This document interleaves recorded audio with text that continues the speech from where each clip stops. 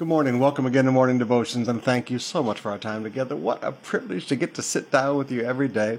And right now we've got the young people reading to us Psalms chapter 91, and I asked them to sit outside under a tree. Those of you in the province, you can stand in front of a beautiful rice field for us to see, or a coconut plantation. You know, especially for our seniors and the young people of Manila, they've been locked down for over 6 months now. Let them see some outdoors as you remind them of the promises of God. So if you want to be a part of it, just send us your recitation. All right, let's go to our young people now. Psalms 91. He who dwells in the shadow of the Most High will abide in the shadow of the Almighty. I will say to the Lord, my refuge and my fortress, my God in whom I trust. For he will deliver you from the snare of the fowler and from the deadly pestilence. He will cover you with his pinions, and under his wings you will find refuge. His faithfulness is a shield and a buckler. You will not fear the terror of the night, nor the arrow that flies by day, nor the pestilence that stalks in darkness, nor the destruction that wastes at noonday. 1,000 may fall at your side, 10,000 at your right hand, but it will not come near you. You will only look with your eyes and see the recompense of the wicked. Because you have made the Lord your dwelling place, the Most High is my refuge. No evil shall be allowed to befall you, no plague come near your tent. For he will command his angels concerning you to guard you in all your ways. On their hands they will bear you up lest you strike your foot against a stone. You will tread on the lion and the adder, the young lion and the serpent you will trample underfoot. Because he holds fast to me in love, I will deliver him. I will protect him because he knows my name. When he calls to me, I will answer him. I will be with him in trouble. I will rescue him and honor him. With long life I will satisfy him and show him my salvation. Psalms 91. As we go to prayer today, I want you to remember a verse that my friend Claude shared with me this morning. Even now, do you remember when Lazarus was raised from the dead? Martha came and said, Lord, I know that you could have healed him and he's now died. But even now, she understood that hope doesn't end, even at death. Now, some of you, your businesses are in difficult situations. Some of you, your careers are in difficult situations. Like Lazarus, it looks like, it's dead and there is no more hope. But Mary said there in verse 11, or chapter 11, even now.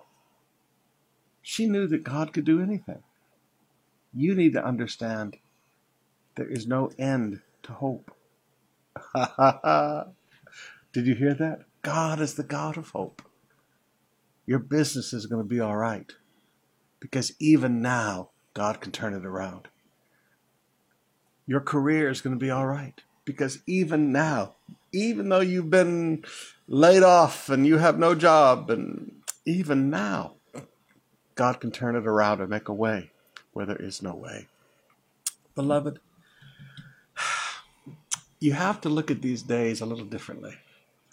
And we're going to get to prayer here in a second, but forgive me for preaching for a minute. We're going to have to look at these days a little differently. Most people are looking at these days as so difficult and so negative, and forgive me, it's like we want to go back to Egypt, and we understand life in Egypt. We understood how to live. But we're in the desert right now. We're in the wilderness. We're following the pillar of cloud by day and the pillar of fire by night. Don't look upon these as difficult days. Look upon these as exciting days. We haven't come this way before. We don't know where we're going, and we don't know how to do it. But God is with us. Father, we thank you for your presence in our lives. We thank you, Lord, that you promised that you'd never leave us, you'd never fail us, you'd never forsake us. Father, I lift to you the businessmen right now. I ask for all across our nation, Lord, that you give our men and women who are in business wisdom on how to restart the retail trades, wisdom on how to restart hotels, wisdom on how to restart the transportation and the airplanes, wisdom on how to restart the restaurants, wisdom on how to reopen the malls, wisdom on how to reopen all of the things that cause money to move in the nation. Father, we ask in the name of Jesus, give the businessmen and give the politicians wisdom. And Father, let them be focused on getting the economy open. Let the fear of this silly virus be broken off of our nation. Let this fear that stalks in darkness, let the fear of this thing be broken off of our nation, Father. Let faith rise. Jesus, your word says that when you return to the earth, you are looking to see whether you will find faith. Father, find faith in your people. Find a people of faith who do not walk in fear, who are not wanting to go back into the old ways because they understood them, but are willing to follow the pillar of cloud and the pillar of fire, that are willing to follow you in a way that we've never gone before and do things in ways that we've never done them before. Oh, Father, in the name of Jesus, put an excitement in the hearts of all of our people, an excitement about a new day and doing new things in new ways. We thank you for it, Father. In Jesus' name, amen. Let's open up our hearts now and spend some time in worship.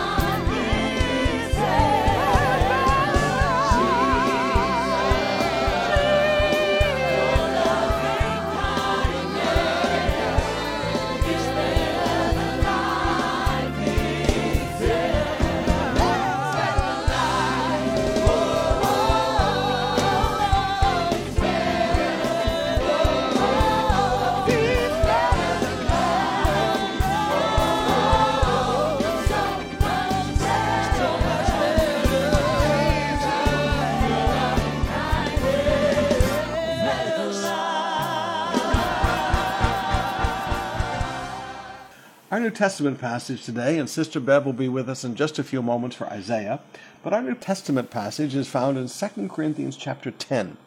Now, as you turn there, let me remind you about services this week and next weekend. The Fortress 91s are still open. Anybody who wants to come, water baptisms will only be taking place in the Fortress 91 services, but you need to call ahead for water baptism. We can have everything ready because we have to do it in a special way. We're not using the big baptismal tanks.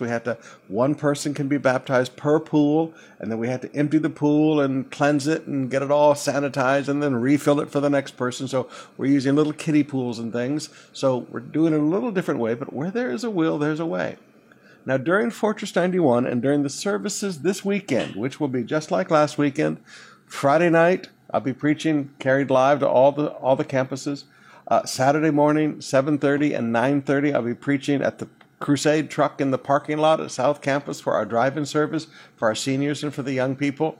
We'll do that twice, and then we have the main campus parking lot open also. And then we'll have services Saturday night, Sunday morning at 7:30 with the campus pastor speaking. I'll speak at 10, campus pastors at 12:30, and again, I'll speak at 3. So all those services. Now, whether you come to a Fortress 91, or whether you come to a drive-in service, or whether you come to a main service, I want you to make sure that this week you pick up enough communion for your family. Now, please, please, please, please, not for your barangay, okay, and not for 3 weeks, okay? Just enough, and you're going to have to write down the name of your family members, all right? They'll have you sign out one for each, because these things are a little expensive, all right? And, we're talking how many tens of thousands that are going to go out. But we want to do a church-wide communion, not this Thursday, but next Thursday. So we've got a week to prepare, and we want all the seniors involved and all the young people involved. So this is why I want you to take some home, all right? You'll have to sign them out, but take them home, and we'll be having this great church-wide communion and healing service 2 Thursdays from now. All right, so let's get into 2 Corinthians chapter 10, beginning with verse 1.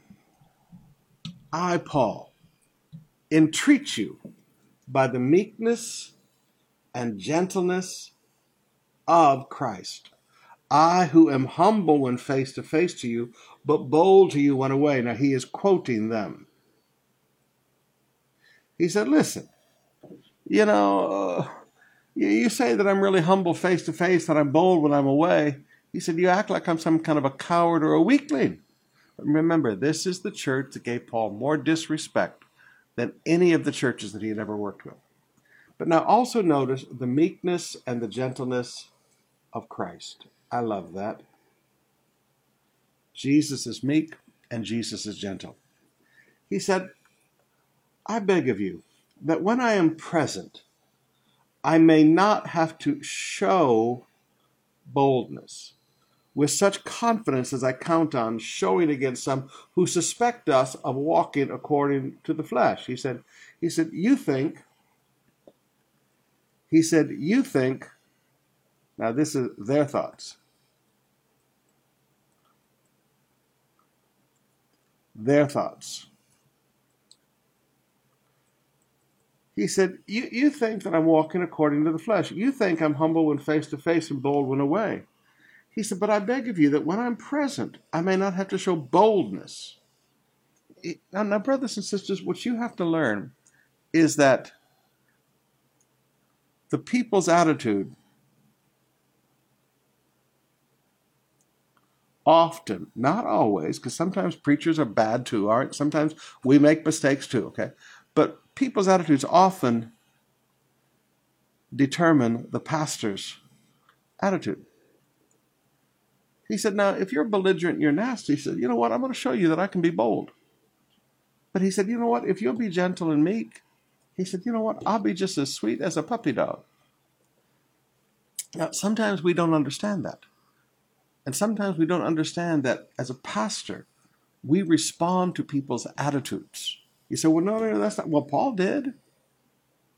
And so did Jesus, by the way, but we won't get into that. For though we walk in the flesh, we are not waging war according to the flesh. For the weapons of our warfare are not flesh, but have divine power to destroy strongholds. We destroy arguments. So notice a stronghold is an argument. All right, you have to understand this. A stronghold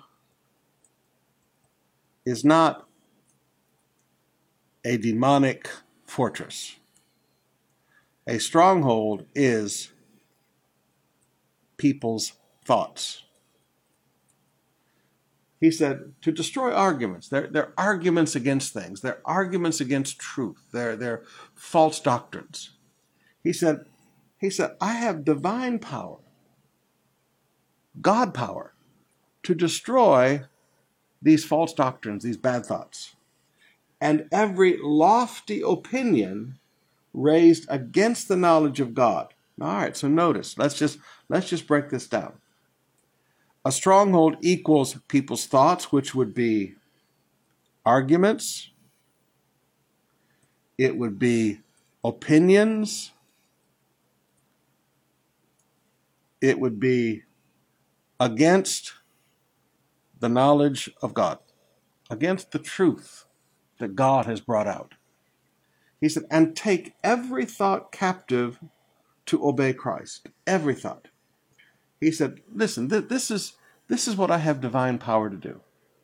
Now, folks, when you listen to Paul, or I guess today we read him, when you read Paul's logic, like in Romans and Galatians, you understand God had given Paul a divine power, not just human intellect, a divine power to absolutely demolish all these opinions and arguments of false doctrines, lofty opinions. I think, and take every thought captive to the obedience of Christ. He said, being ready to punish every disobedience when your obedience is complete. So, okay, a leader requires the whole church for discipline. Now, I don't believe in the shunning and things like that were old weird doctrines. I don't believe in that.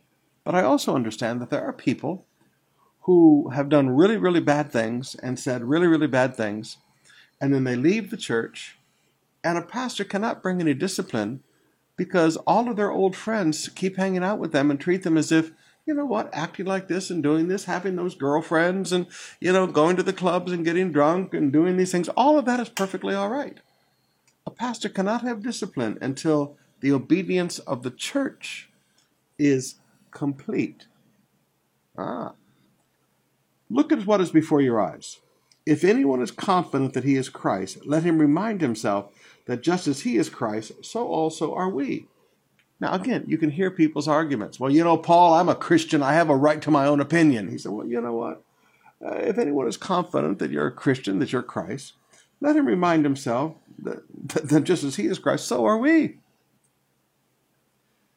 For even if I boast too little or too much about our authority, Paul said, we have pastoral authority, which the Lord gave me for building you up, not for destroying you. I will not be ashamed. Paul said, you know what? I'm not going to be ashamed of the exercise of pastoral leadership authority. Now, notice here.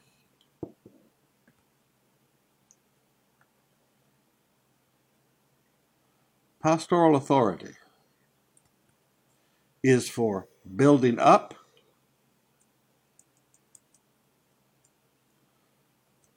not for destruction. So we don't use our pastoral authority to say, all right, everybody, I don't want you to ever go to this person's business again. Let me tell you about this person. That would be destroying people. Now, sometimes as a pastor, you have to discipline people. Okay, so you've disciplined them. But the goal is to be redemptive. So you don't go out and use your influence and use your pastoral authority to destroy people. You don't stand up in the pulpit and call these people by name and destroy them. That's not pastoral authority. And Paul said, I won't be ashamed to do that. He said, I do not want to appear to be frightening to you with my letters. He said, all right, yes, he said, this is not, now again, bold went away. This comes back down to here. He said, not my motive, not my intention. He said, I wrote some strong things, but he said, I didn't want to frighten you.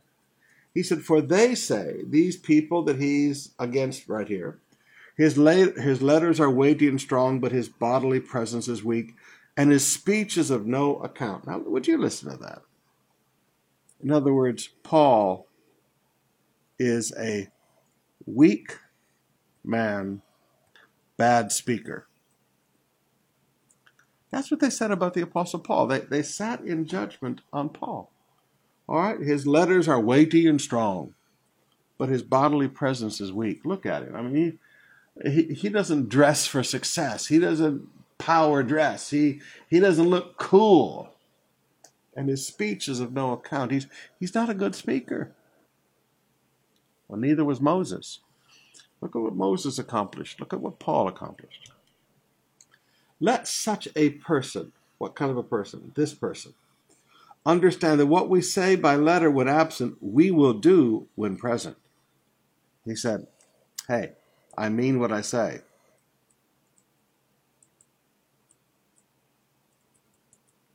He said, I don't just blow smoke. Not that we dare to classify or compare ourselves with some of those who are commending themselves. All right, he said, listen to these guys. They're just commending themselves. But when they measure themselves by one another and compare themselves with one another, they are without understanding. He said, look at these. He said, these preachers use the wrong measure. He said, they commend themselves by one another, compare themselves with one another. And folks, the standard is Jesus. But we will not boast beyond limits. He said, hey, I will boast, but I won't go beyond limits. We will only boast with regard to the area of influence God has assigned to us, even to reach you. So Paul said, I only talk about my work. I don't talk about everybody else's work. I talk about my work. For we are not overextending ourselves as though we did not reach you. We were the first to come all the way to you with the gospel. So Paul said, hey, we came first to you. He said, never forget where this all started. He said, you know, these guys that think they're all so great, don't forget, it started with me. We do not boast beyond limit in the labors of others. Now, notice, boast beyond limits. Boast beyond limits. We have the same thing twice. So Paul's really getting our attention here. We do not boast beyond limit in the labors of others. He said, we don't talk about what others have done. He said, we talk about our work, not others. But our hope is that as your faith increases, our area of influence among you may be greatly enlarged. Now, here is a great truth. Pastoral ministry, influence,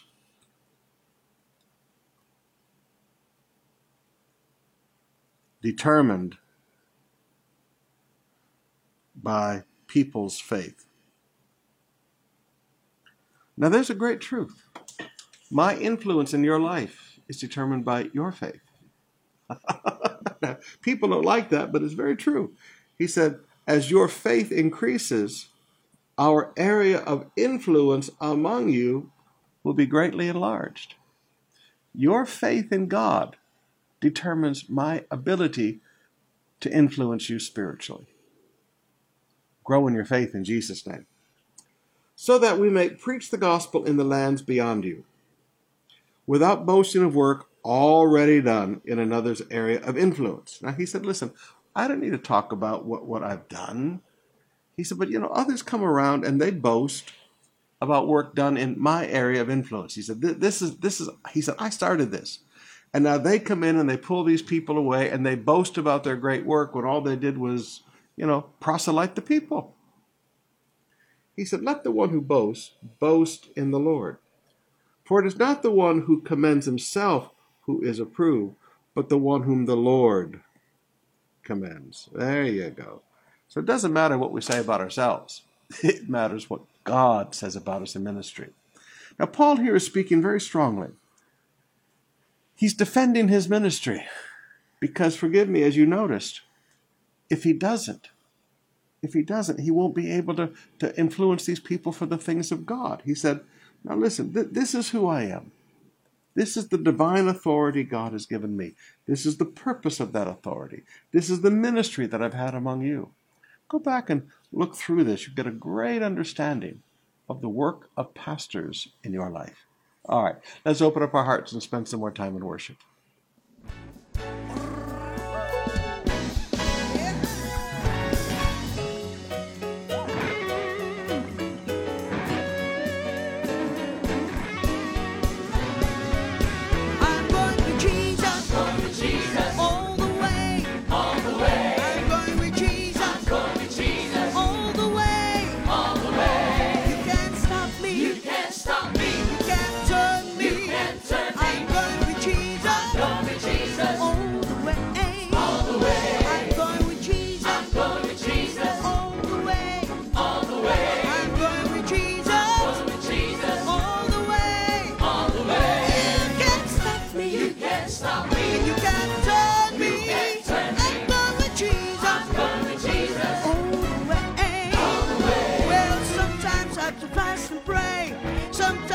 Steal away. Sometimes I have to cry out, help me, Lord. But I know if I hold my peace, the Lord will take care of me. I'm going with Jesus.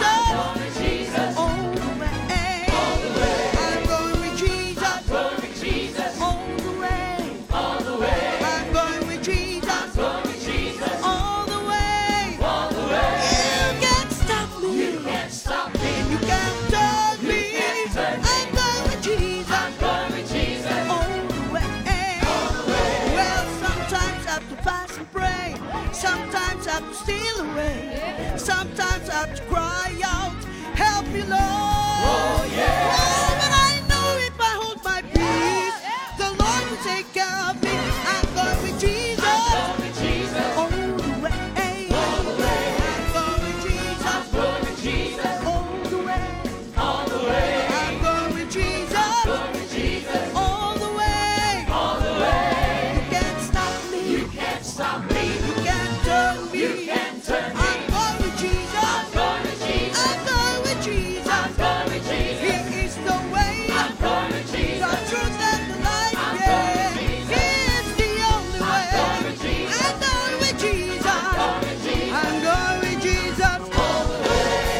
Everybody just clap your hands. A little louder, just clap your hands. All the saints, just clap your hands. A little louder, just clap your hands. Come on, let's praise Him. Come on, give Him glory. Come on, if you love Him, just clap your hands. I'm going with Jesus. I'm going with Jesus. I'm going with Jesus. I'm going all the way. Through the storm and through the rain. I know He'll bless me, for He said He will. I'm going with Jesus. All the way. Just clap your hands. A little louder, just clap your hands. All the saints, just clap your hands. Come on, stand up. Louder, just clap your hands.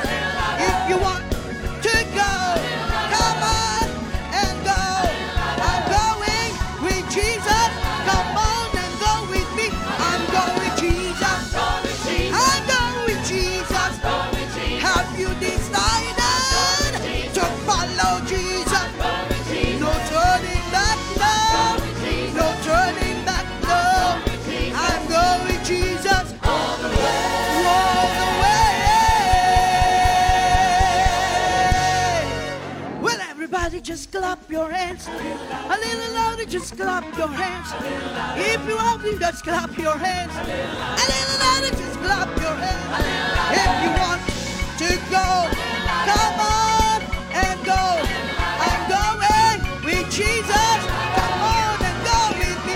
I'm going with Jesus. I'm going with Jesus. Have you decided to follow Jesus? No turning back now. No turning back, no. I'm going with Jesus. All the way.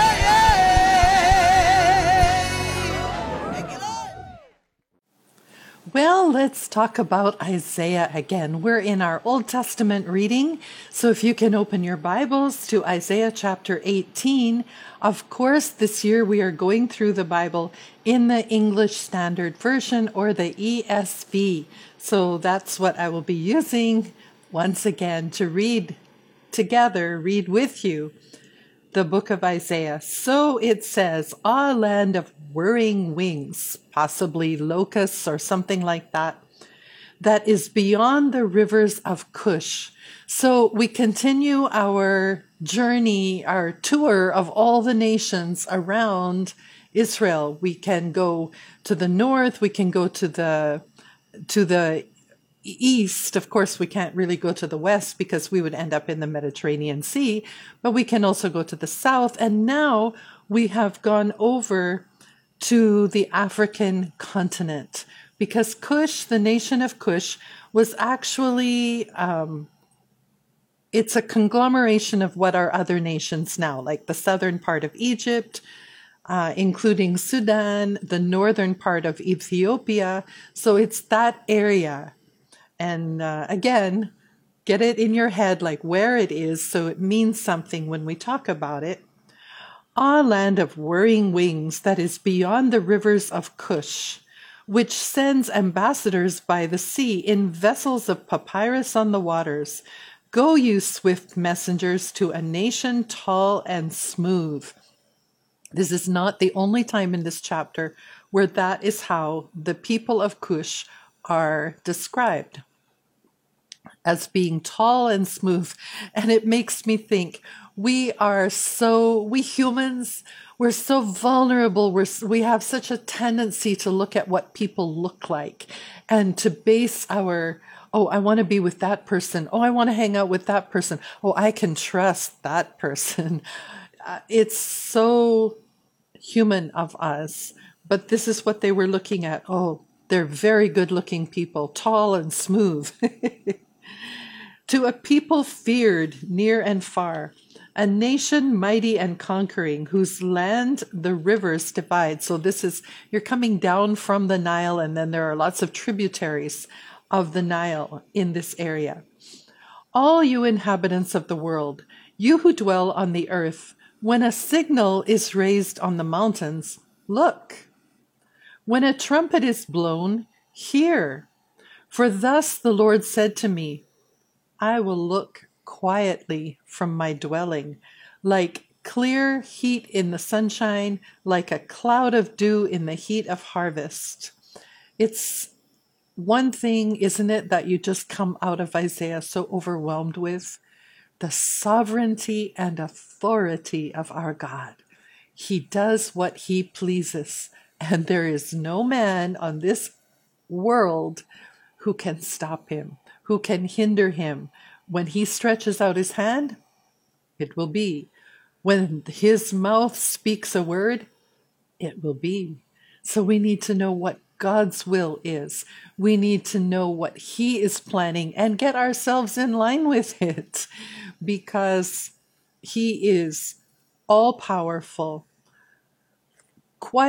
Just quietly look, sitting on his throne in heaven, quietly looking, and yet the enemy would be left destroyed and bringing tribute. That is the result of the power of God.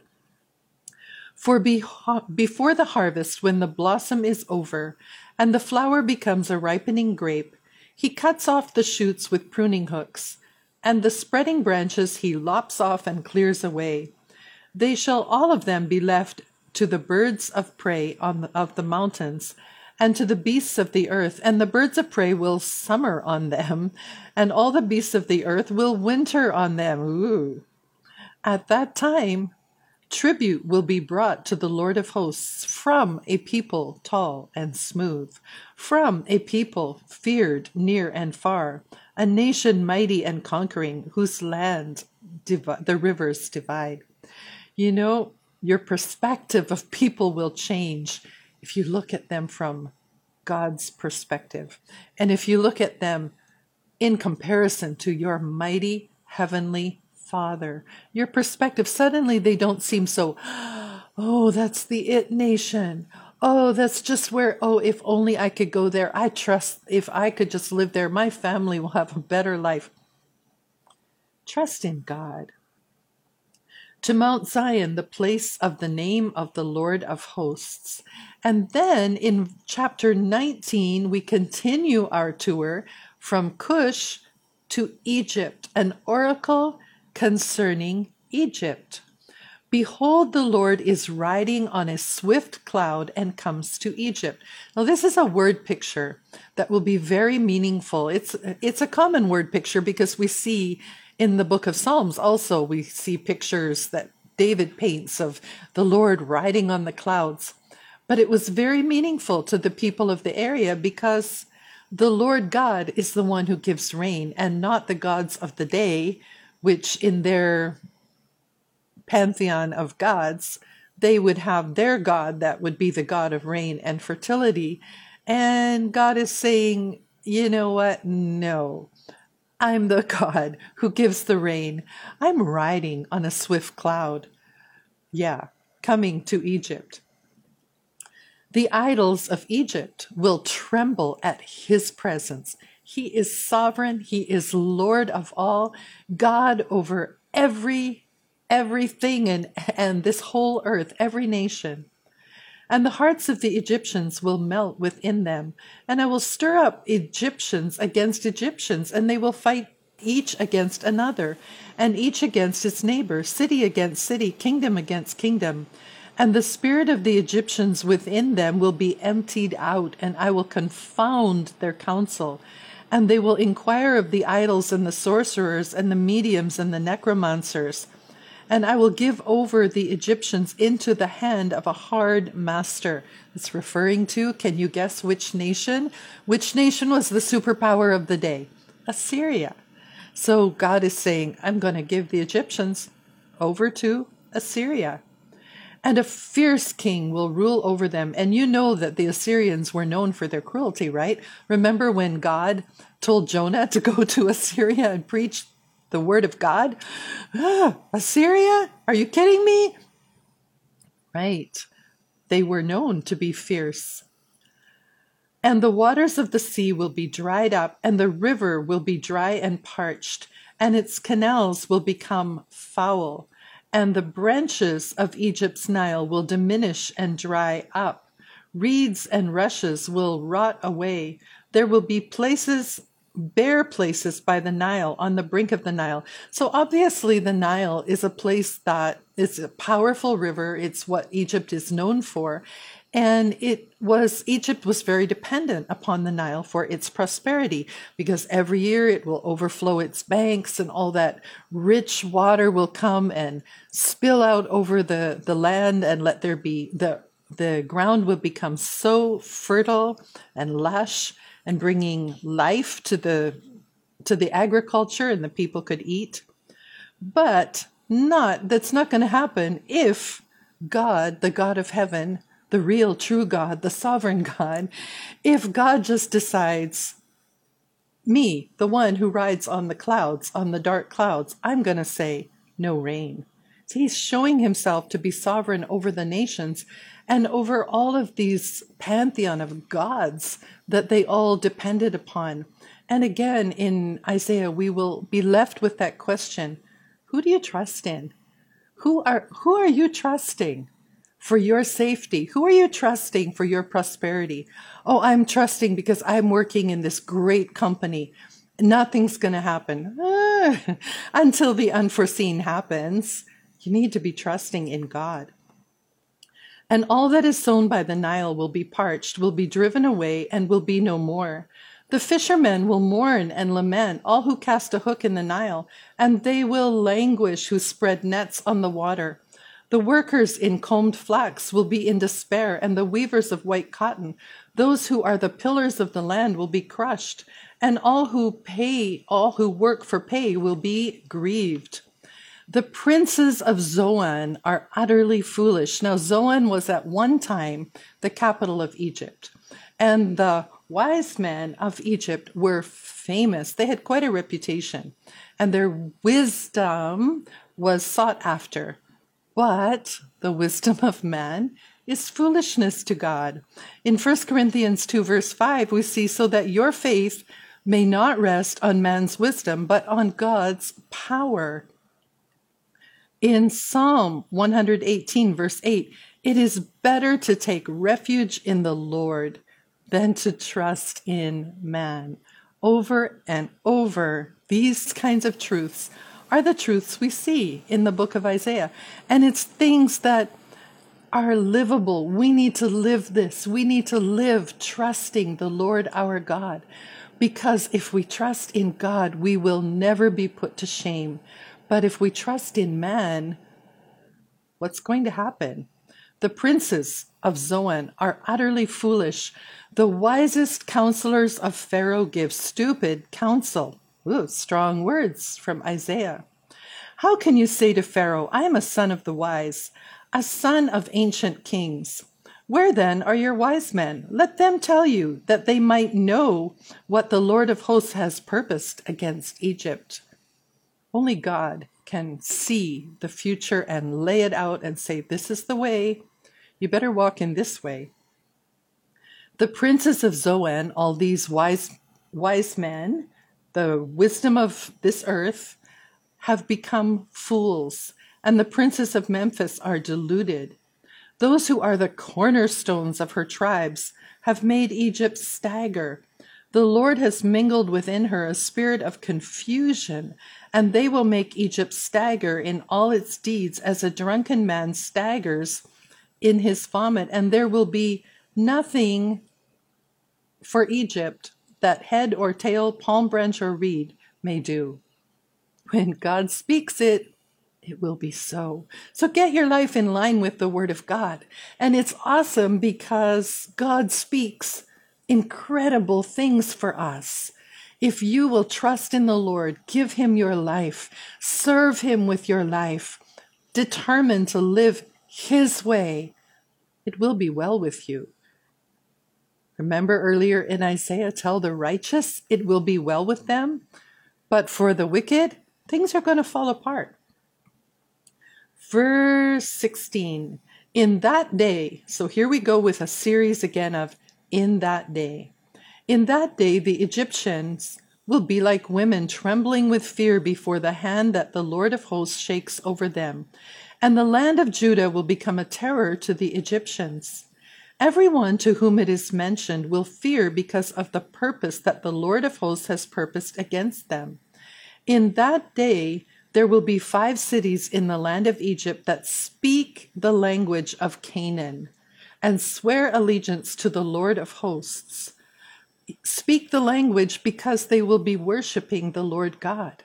Speak the language. They have to have enough Hebrew to get by. They're going to Jerusalem. They're going to Israel to worship the Lord. And of course, this might be talking about millennial reign, that this will be all taking place and happening. It is saying in that day.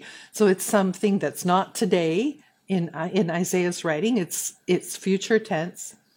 In that day, there will be an altar to the Lord in the midst of the land of Egypt, and a pillar to the Lord at its border. It will be a sign and a witness to the Lord of hosts in the land of Egypt. An altar to the Lord in the land of Egypt. We're talking about a country that just recently, in our news, just in recent times, you can see in the news, Egypt, the people there burning down churches, tearing down crosses, persecuting the people of God in every imaginable way, but an altar and a memorial, and God will answer their prayers. It says, when they cry to the Lord because of oppressors, he will send them a savior and a defender and deliver them. And the Lord will make himself known to the Egyptians. Never think that you are the only one that God cares about. And I know you don't think that way, but there's this tendency to think, well, it's us and it's our church and that person is evil. So yeah, but why not pray for that evil person? Because maybe there's hope that they could turn to God, just like when Jonah went to Assyria. He wasn't even happy because they repented, but they did. How about Saul of Tarsus? Saul, who became the great apostle Paul, but before that was persecuting the believers. There is nothing impossible with our God. There's nothing too hard for God. So don't limit God in your thinking. If you've got an enemy, someone who's coming against you, someone who's coming against your business, tearing it down in every possible way, and they seem so powerful, God is more powerful. So trust in God and look to Him, because amazing things can happen, things that you will never have conceived that this could happen. But God is all powerful. And the Lord will make himself known to the Egyptians, and the Egyptians will know the Lord in that day and worship with sacrifice and offerings. And they will make vows to the Lord and perform them. Oh, that's important. If you make a vow, you better perform it. And the Lord will strike Egypt, striking and healing, and they will return to the Lord, and he will listen to their pleas for mercy and heal them. Now, in verse 23, in that day, there will be a highway. What do you know about highways in the book of Isaiah? It is one of the themes in the book of Isaiah. You will see highways from Egypt, highway from Assyria, and it's all referring to redemption. When God redeems his people, there is a highway, a way of holiness. And what do we see? Jesus is the way. And when you look up that word, it means highway. You will be referred to this sea highway. Yes, there will be a highway from Egypt to Assyria. Assyria? Isn't that a bad thing? Aren't they the superpower? Aren't they the feared nation? Aren't they the it nation that if you could just get Assyria on your side, if you could just, everything will be okay? No. From Egypt to Assyria, and Assyria will come to Egypt, and Egypt into Assyria, and the Egyptians will worship along with the Assyrians. In that day, Israel will be third with Egypt and Assyria, a blessing in the midst of the earth. Who? Egypt, Israel, Assyria, all worshiping God, the true God, whom the Lord of hosts has blessed, saying, Blessed be Egypt, my people, and Assyria, the work of my hands, and Israel, my inheritance. In the millennial reign of Jesus, all nations will come and worship the Lord in Jerusalem. And these nations that have historically been enemies with one another, Egypt, Assyria, and of course Israel, they're going to worship together. Wow. Okay, just imagine the worst person you can think of, the worst enemy you can think of. And then imagine, what if God worked such miracles that you were worshiping together, worshiping the Lord, your Creator, your God, together? You know, there will come a day that every knee will bow and every tongue will confess that Jesus is Lord. Now, chapter 20, in the year that the commander-in-chief, who was sent by Sargon, the king of Assyria, came to Ashdod and fought against it and captured it. This is another clear time marker that Isaiah uses. He loves to use these time markers. You know exactly where he's talking about, and you know exactly when he is talking about. And isn't it that he also gives very specific prophecies in terms of the number of years till things will happen? His mind is so organized, Isaiah, and his writing is very clear and very specific. So chapter 20, as we read it, it's a very short chapter, but it's like a narrative inserted into the middle of all these prophecies, these oracles against the various nations. It's like an illustration, because he wants to bring home the message that he's been trying to bring to Judah and Jerusalem, not to rely on this king or that nation or these people for help to protect them against Syria, because it is just folly. The people were trusting in Cush and in Egypt to help them against Assyria rather than trusting in the Most High God. So it says, at that time, the Lord spoke by Isaiah the son of Amos, saying, Go and loose the sackcloth from your waist and take off your sandals from your feet.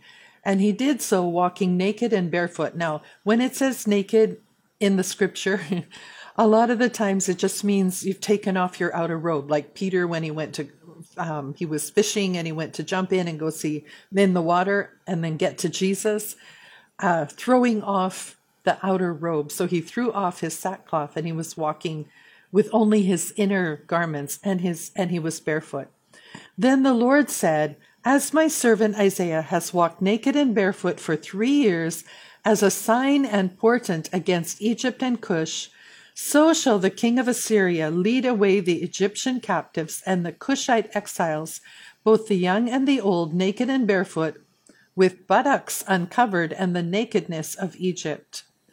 Then they shall be dismayed and ashamed because of Cush their hope and Egypt their boast. So you see the people of Egypt, the people of Israel, how is this being described? Cush their hope, Egypt their boast.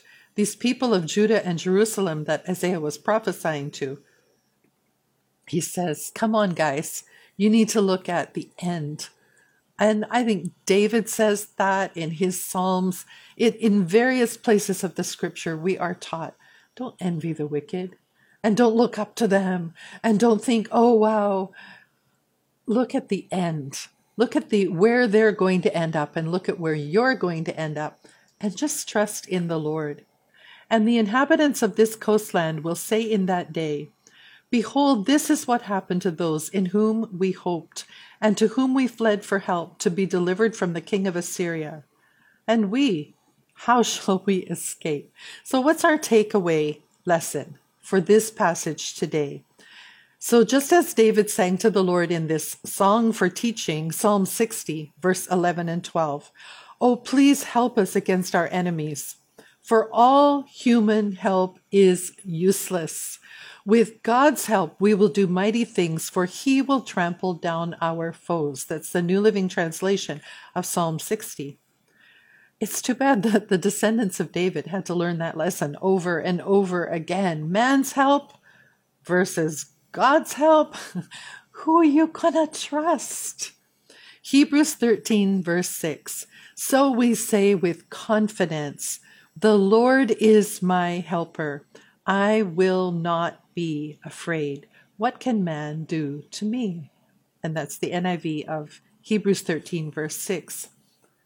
Trust in God. God is sovereign. God has all authority in his hand. There is nothing too hard for him. There is nothing you could possibly imagine that would be too hard for your God to accomplish in your life and in the life of your family. So don't put your hope in human beings. Put your hope in a mighty, powerful Father who loves you so much that he gave his only Son to die for you. Yes, our God is worthy of our adoration and our praise and our honor and our service. Amen. Amen. Thank you for joining us in morning devotions today. And it will be our pleasure to join with you again tonight for our evening service at 7 p.m. God bless you.